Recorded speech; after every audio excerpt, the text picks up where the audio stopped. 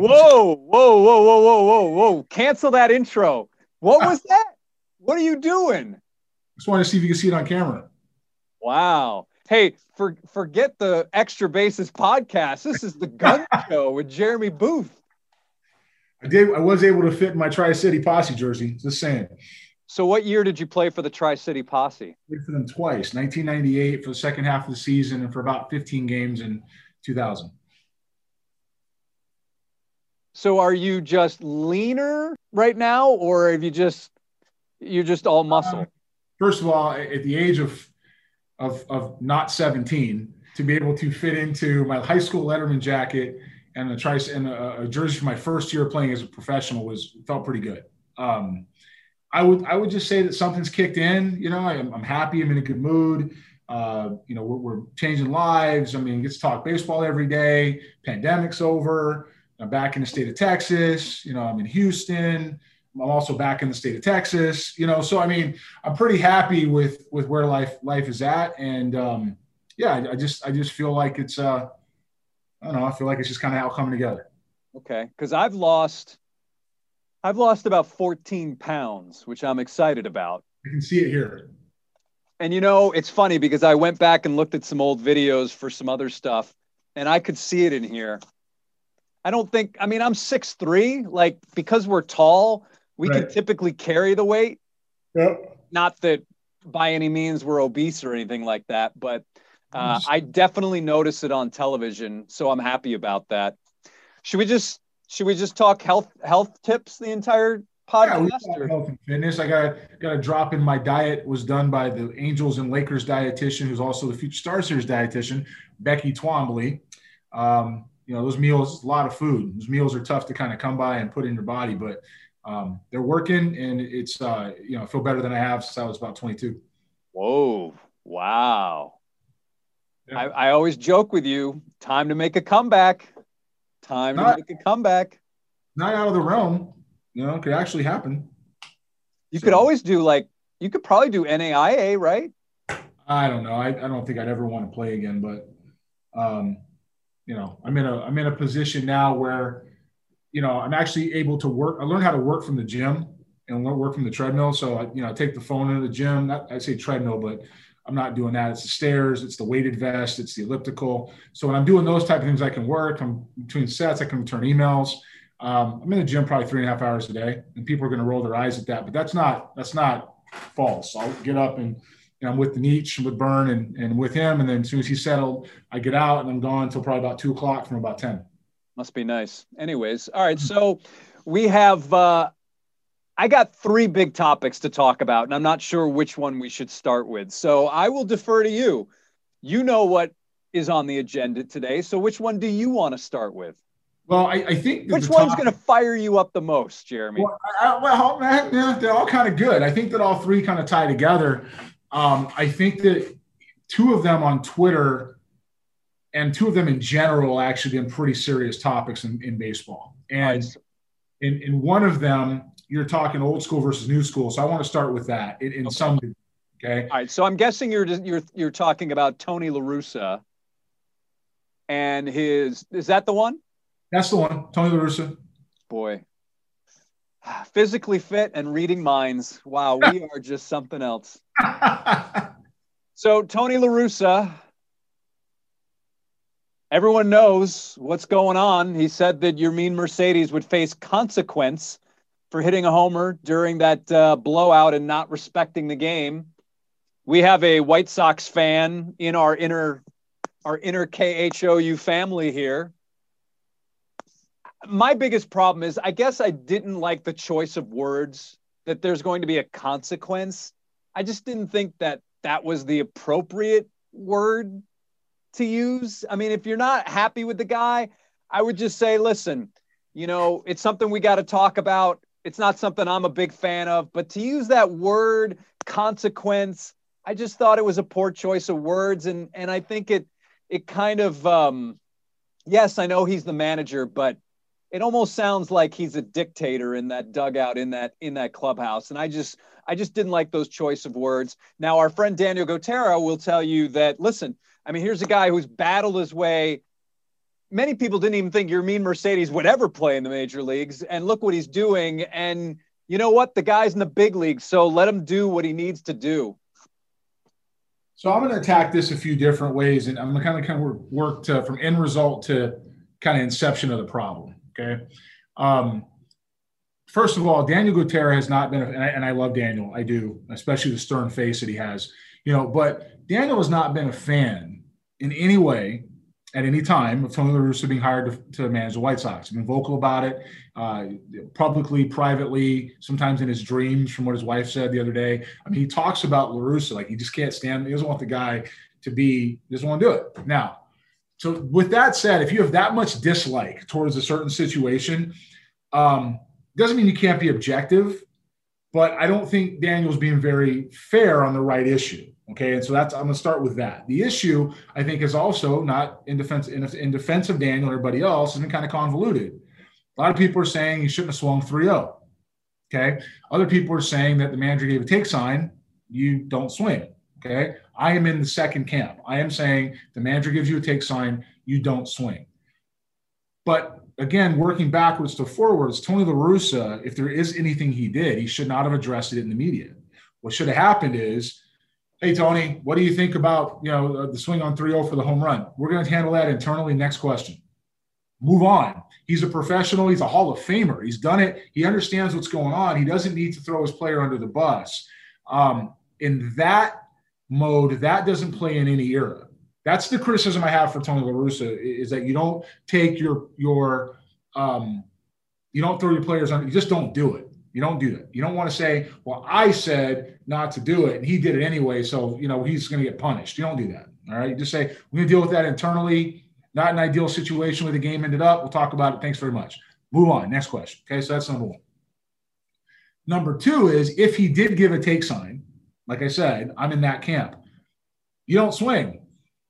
You don't swing. We're not in a situation where in any sport, at any time, people who are charged with leading the ship, which is what managers are. And if anybody doubts this, what I'm about to say, all always do is look back at the 2017 Houston sign-stealing Astros as what happens when things can overrun the manager and you lose control of the dugout in the clubhouse, okay?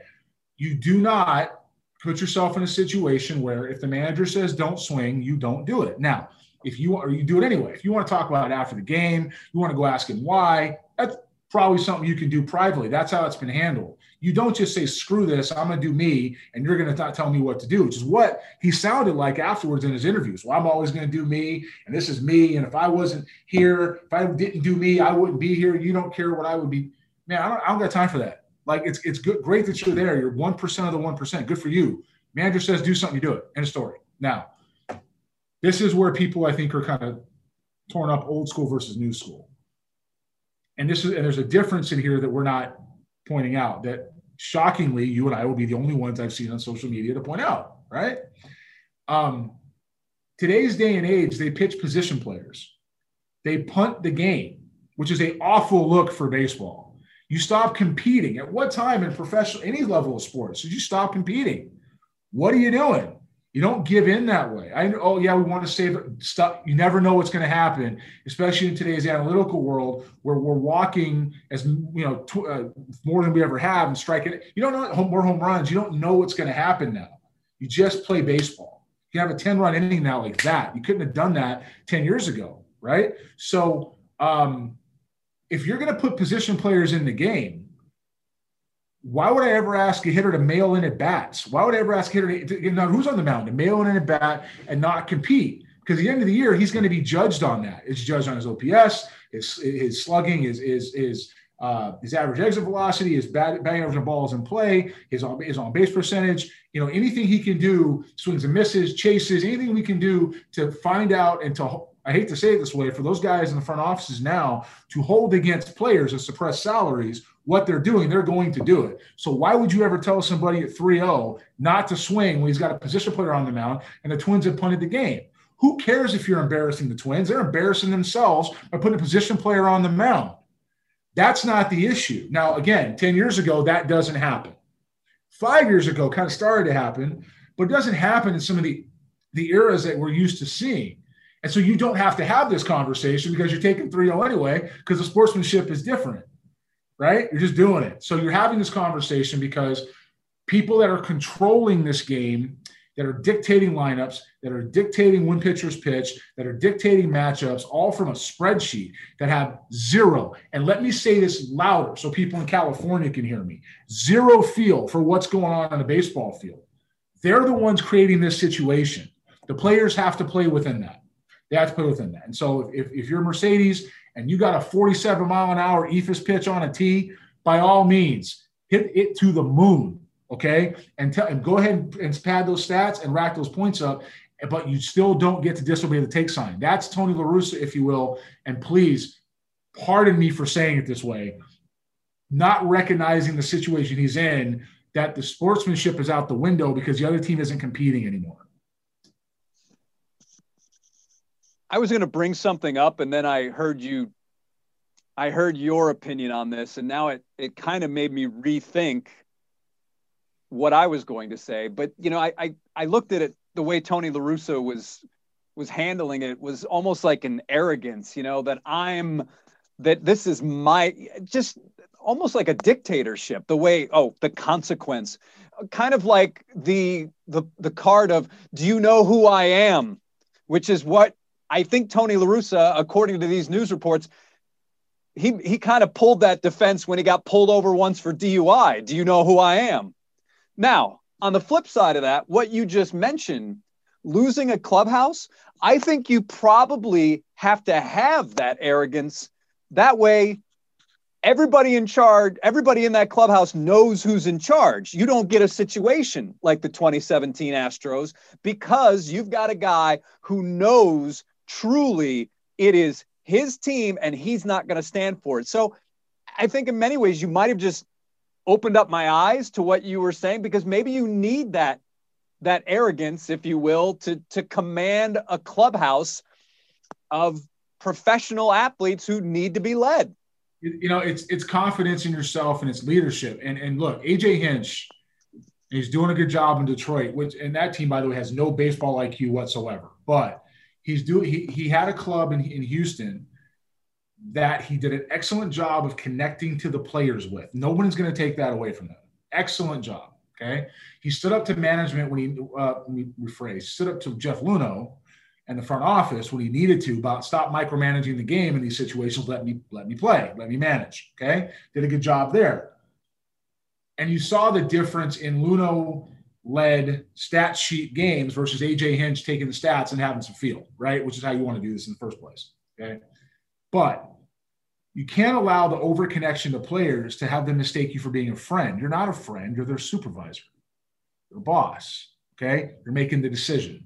While the front office, and I promise you this isn't happening in Chicago, but while the front office most places makes a lineup out, in normal situations, it's a collaborative effort where the manager has the final say, okay? And Tony La Russa is making the lineup out. I promise you that's what's happening, okay? These guys are very talented. They're very young, not just young in age, but some in young experience, like a Mercedes, who he's obviously very young in experience. They need to understand that in the me generation, as unpopular as that is to say, trying to keep some kind of order in a clubhouse, in a sports situation to steer a team towards a championship, which is what you're playing for, is a championship. You want to play for your numbers in your contracts, by all means do it, but you're playing for a championship. Chicago White Sox fans do not show up. No fan shows up to see you hit the ball at the ballpark and lose. They don't care. They want to watch teams win, okay? And so Tony La Russa's job is to keep them to win. He's also there to teach younger players who, and this is no reflection on anybody when I say this, some of which may be playing a little bit out of control from a standpoint of understanding the bigger picture in baseball, to teach them to be ambassadors of the game and to teach them to hustle and be teammates instead of individuals wearing a uniform, okay? 25 individuals, one team. 25, now 26 individuals, one team. Not 26 individuals, and that's it. And that's what Tony's there to do. And you can't disrespect your leader like that. So the White Sox players and the White Sox fans, who, by the way, and I don't want to say that all White Sox fans are doing this, but people who are writers and people who are broadcasters, you and me, we don't get a vote. We don't get a vote in this situation. We can talk about all we want. That clubhouse is going to take care of itself. That ownership is going to take care of itself. And if anybody thinks Jerry Reinsdorf is going to A, lose, and B, turn around and let Tony La Russa be run out because somebody on social media or on TV doesn't like what Tony La Russa just did, you better guess again. The dude is staying. He's staying. And so these guys are going to have to work together. And the unfortunate part is that in today's situation, everybody has a vote. Everybody talks. Everybody's got a vote. They need to go handle that internally. Tony didn't help that. And unfortunately, now he has to get the clubhouse back there and say, hey, I shouldn't have blasted my player on on TV and social media and in the media. I should have just handled it internally. I own that. My bad. My fault. I own that. Okay. Next time I give you a take sign, you're taking it. End of story. If you don't, you're going down to AAA. Period. And as we continue this discussion about old school and new school, I sent out a tweet on Wednesday, and I knew you would like it. I knew you would like it. I did not expect the reaction it got. In fact, you later texted me and said, how about that reaction you got? Dusty Baker was asked about defensive metrics and Myles Straw and perhaps some of the struggles from a computer analysis sense of what Myles Straw has done in center field. And essentially, Dusty said, yeah, metrics are great. But then he said, you know what the metrics don't do? They don't tell you how to get better. In fact, let's listen to Dusty Baker right now, courtesy of the Astros. One thing the metrics don't do, the metrics don't tell you how to get better. You know, I mean, we got to have people that can help you get better versus just telling everybody what they're not doing or what they can't do. But I mean, the fact that we're losing former major league players that can tell you how to get better is not going to help the game. So there it is. His message is, again, the metrics don't tell you how to get better. And it's not good that we're losing all these former major league players to help the new school players learn how to get better based on the metrics. He just says it's not helping the game. And it's just amazing to see the reaction we got, or I got on Twitter. Gary, who I think you know, what's Gary's deal? Is he Gary Patchett and I go back to playing against each other in college. Okay. And grew up in the same general area for high school. Yeah. And I was his supervisor with Seattle. So Gary tweeted, just got back hitting with a kid who just finished playing at a highly analytical university, said hitting coach doesn't talk swing mechanics approach at all, just lets you know what to look for in certain counts through pitch usage data. Let's just say they had a tough year. And the amount of likes that we got. I got. But it's incredible. So clearly there is a large segment of this baseball community that is just completely fed up with the way the game is being played. We've talked about it at nauseum. Sometimes I wonder if we're doing a disservice by continuing to talk about it, but you know, I just wonder, where does it go from here? And I know you don't have the answer to that, but it's just crazy. I think I do. And I first thing I need is say is that we're talking about old school versus new school in theory, but, you know, go back to Patch's tweet, Gary's tweet, and it talks about hitting with the kid, analytical university, had a bad year. Okay. Just that's what you take from that. And while nobody ever has walked away from any kind of data information, obviously the data we have available today is a little different than what we've had before. There has been some contribution to the game that's been valuable. A lot of this stuff is recycled and repackaged and renamed, but there is some stuff that's different. That kid's going to be frustrated that he was fed all that data. Nothing happened. He goes and works with Gary, who played, by the way, a decade, 12 years, something like that, in the minor leagues, and has experience from a coaching side, playing side, and scouting side. And this Gary's going to get him better. And then what's going to happen is this kid's going to go produce. And what's he going to take? The lesson he's going to take away is, I want to do what Gary told me. I want to be like Gary. I don't want to be like this, right? So it's not old school, new school. It's what we've got gone so far the other way that what Dusty said is true. You can have all the data in the world. You have to have somebody to apply it. You have to be able to get it there and make it and have somebody understand how to use it. The data that you have is a picture of today. Okay. If you have several years of data, and I'm talking about the professional level, swing and misses, again, chase percentage, fastball strikes, fastball quality, balls on the ground, all those type of things are useful data to kind of predict what somebody may do in a contract situation for production, right? It can help you understand how to pitch people. But that stuff's not any different than what was used before. You have to have people understand how to apply it. If somebody's good with their breaking ball and that's a dominant pitch, probably going to throw a little bit, right?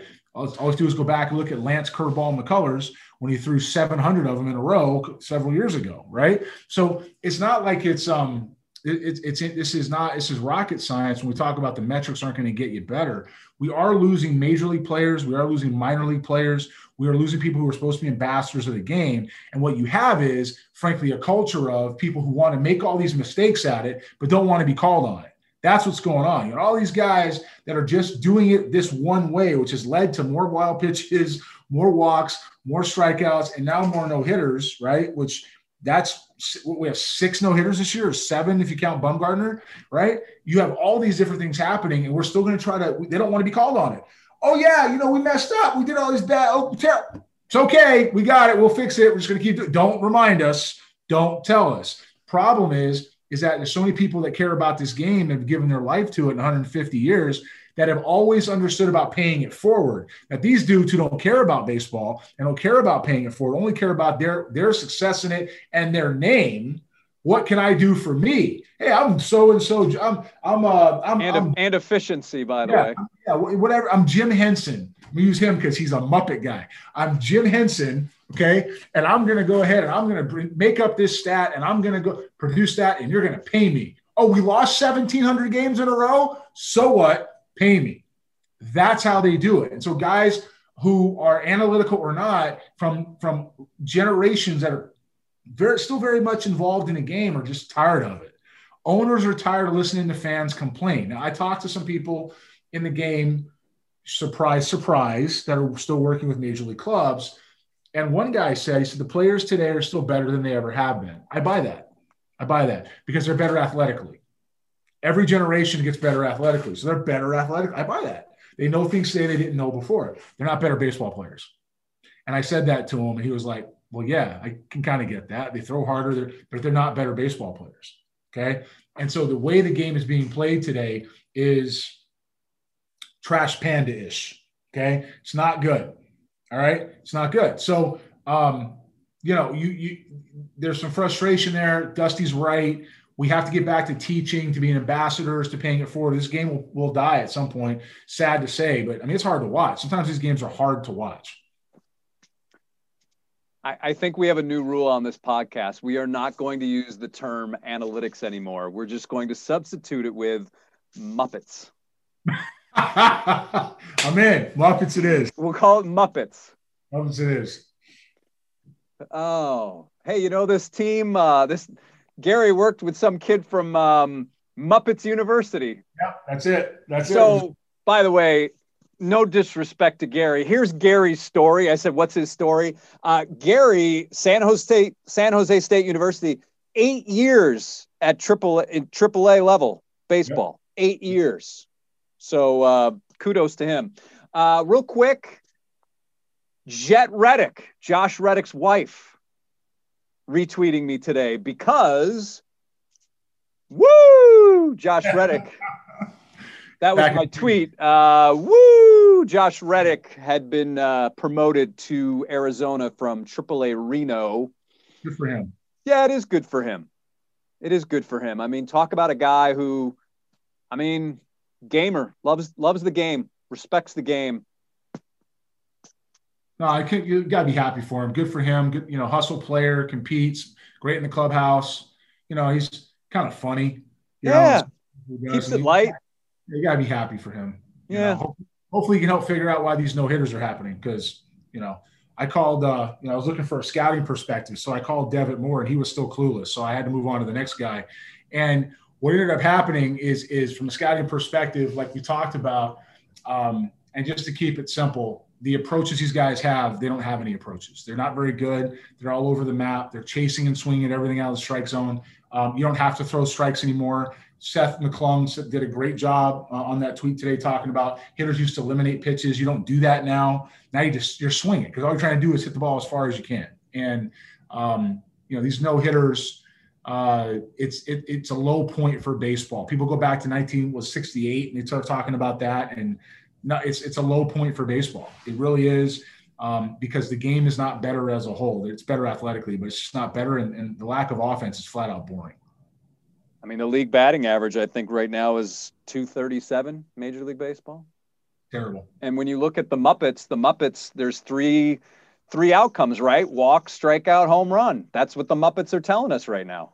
Well, I've said this on a previous Extra Bases, and I've said this on Sports Extra, and I'm going to say it again. The whole concept of true outcomes is based on people being able to control what they can control, right? That's why they're called true. Let me help the people who have never played this game before, okay? Every situation changes. None of this stuff is true. It's not. The only true outcome in the game is nobody on, nobody out, 0-0, top of the first. That's the truth. After that, if it's 0-1, your pitch selection changes. If it's 1-0, your pitch selection changes. If you have a man on first, what happens with the defense changes. What the catcher's going to do. Is this guy going to run? All of that changes 2 outs. It's not a true outcome because you walk, hit a home run, or strike somebody out. It's not. It's a product of the situation at hand. All right? The only thing, everything changes pitch to pitch to pitch to pitch after the first one of the ball game. That's it. Okay? Nobody on, 1 out. It's not the same as nobody on, nobody out. Right? It's not. It changes all the time. I had a good conversation several months ago with Thad Bosley.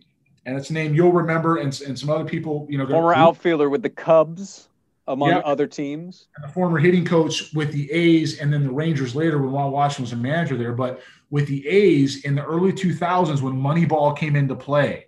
And I'm saying that for a reason. And Boz absolutely reinforced that this true outcome thing is it's a waste of emotion. It's false. It's made up because every pitch changes. I was talking to Boz and I was getting off a plane. I was riding back in the car and I was heading home and I was talking. I was like, "Hey, Boz, true outcome." He goes, "Come on." I said, "Boz, it's 1-0, man. Come on." He's just doing it, and he's not.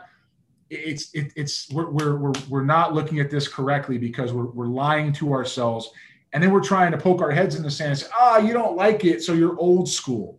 No, the kids are recognizing it too. Fix it before it gets away from you, because it will get away from you. It will happen. It's almost there. Thad Bosley, briefly a member of a funk group called Ball Players, featuring Lenny Randall. I know that. I don't know. That's what it says on Wikipedia. Boz is a great guy. Great guy. Excellent. All right. That's going to wrap it up for this edition of Extra Bases. For Thad Bosley, Devitt Moore, Jim Henson, and Jeremy Booth, I'm Jason Bristol. As always, thanks for listening to Extra Bases. Like, subscribe, and, of course, comment. Let us know what you like, dislike. All right, everybody. Thanks for tuning in.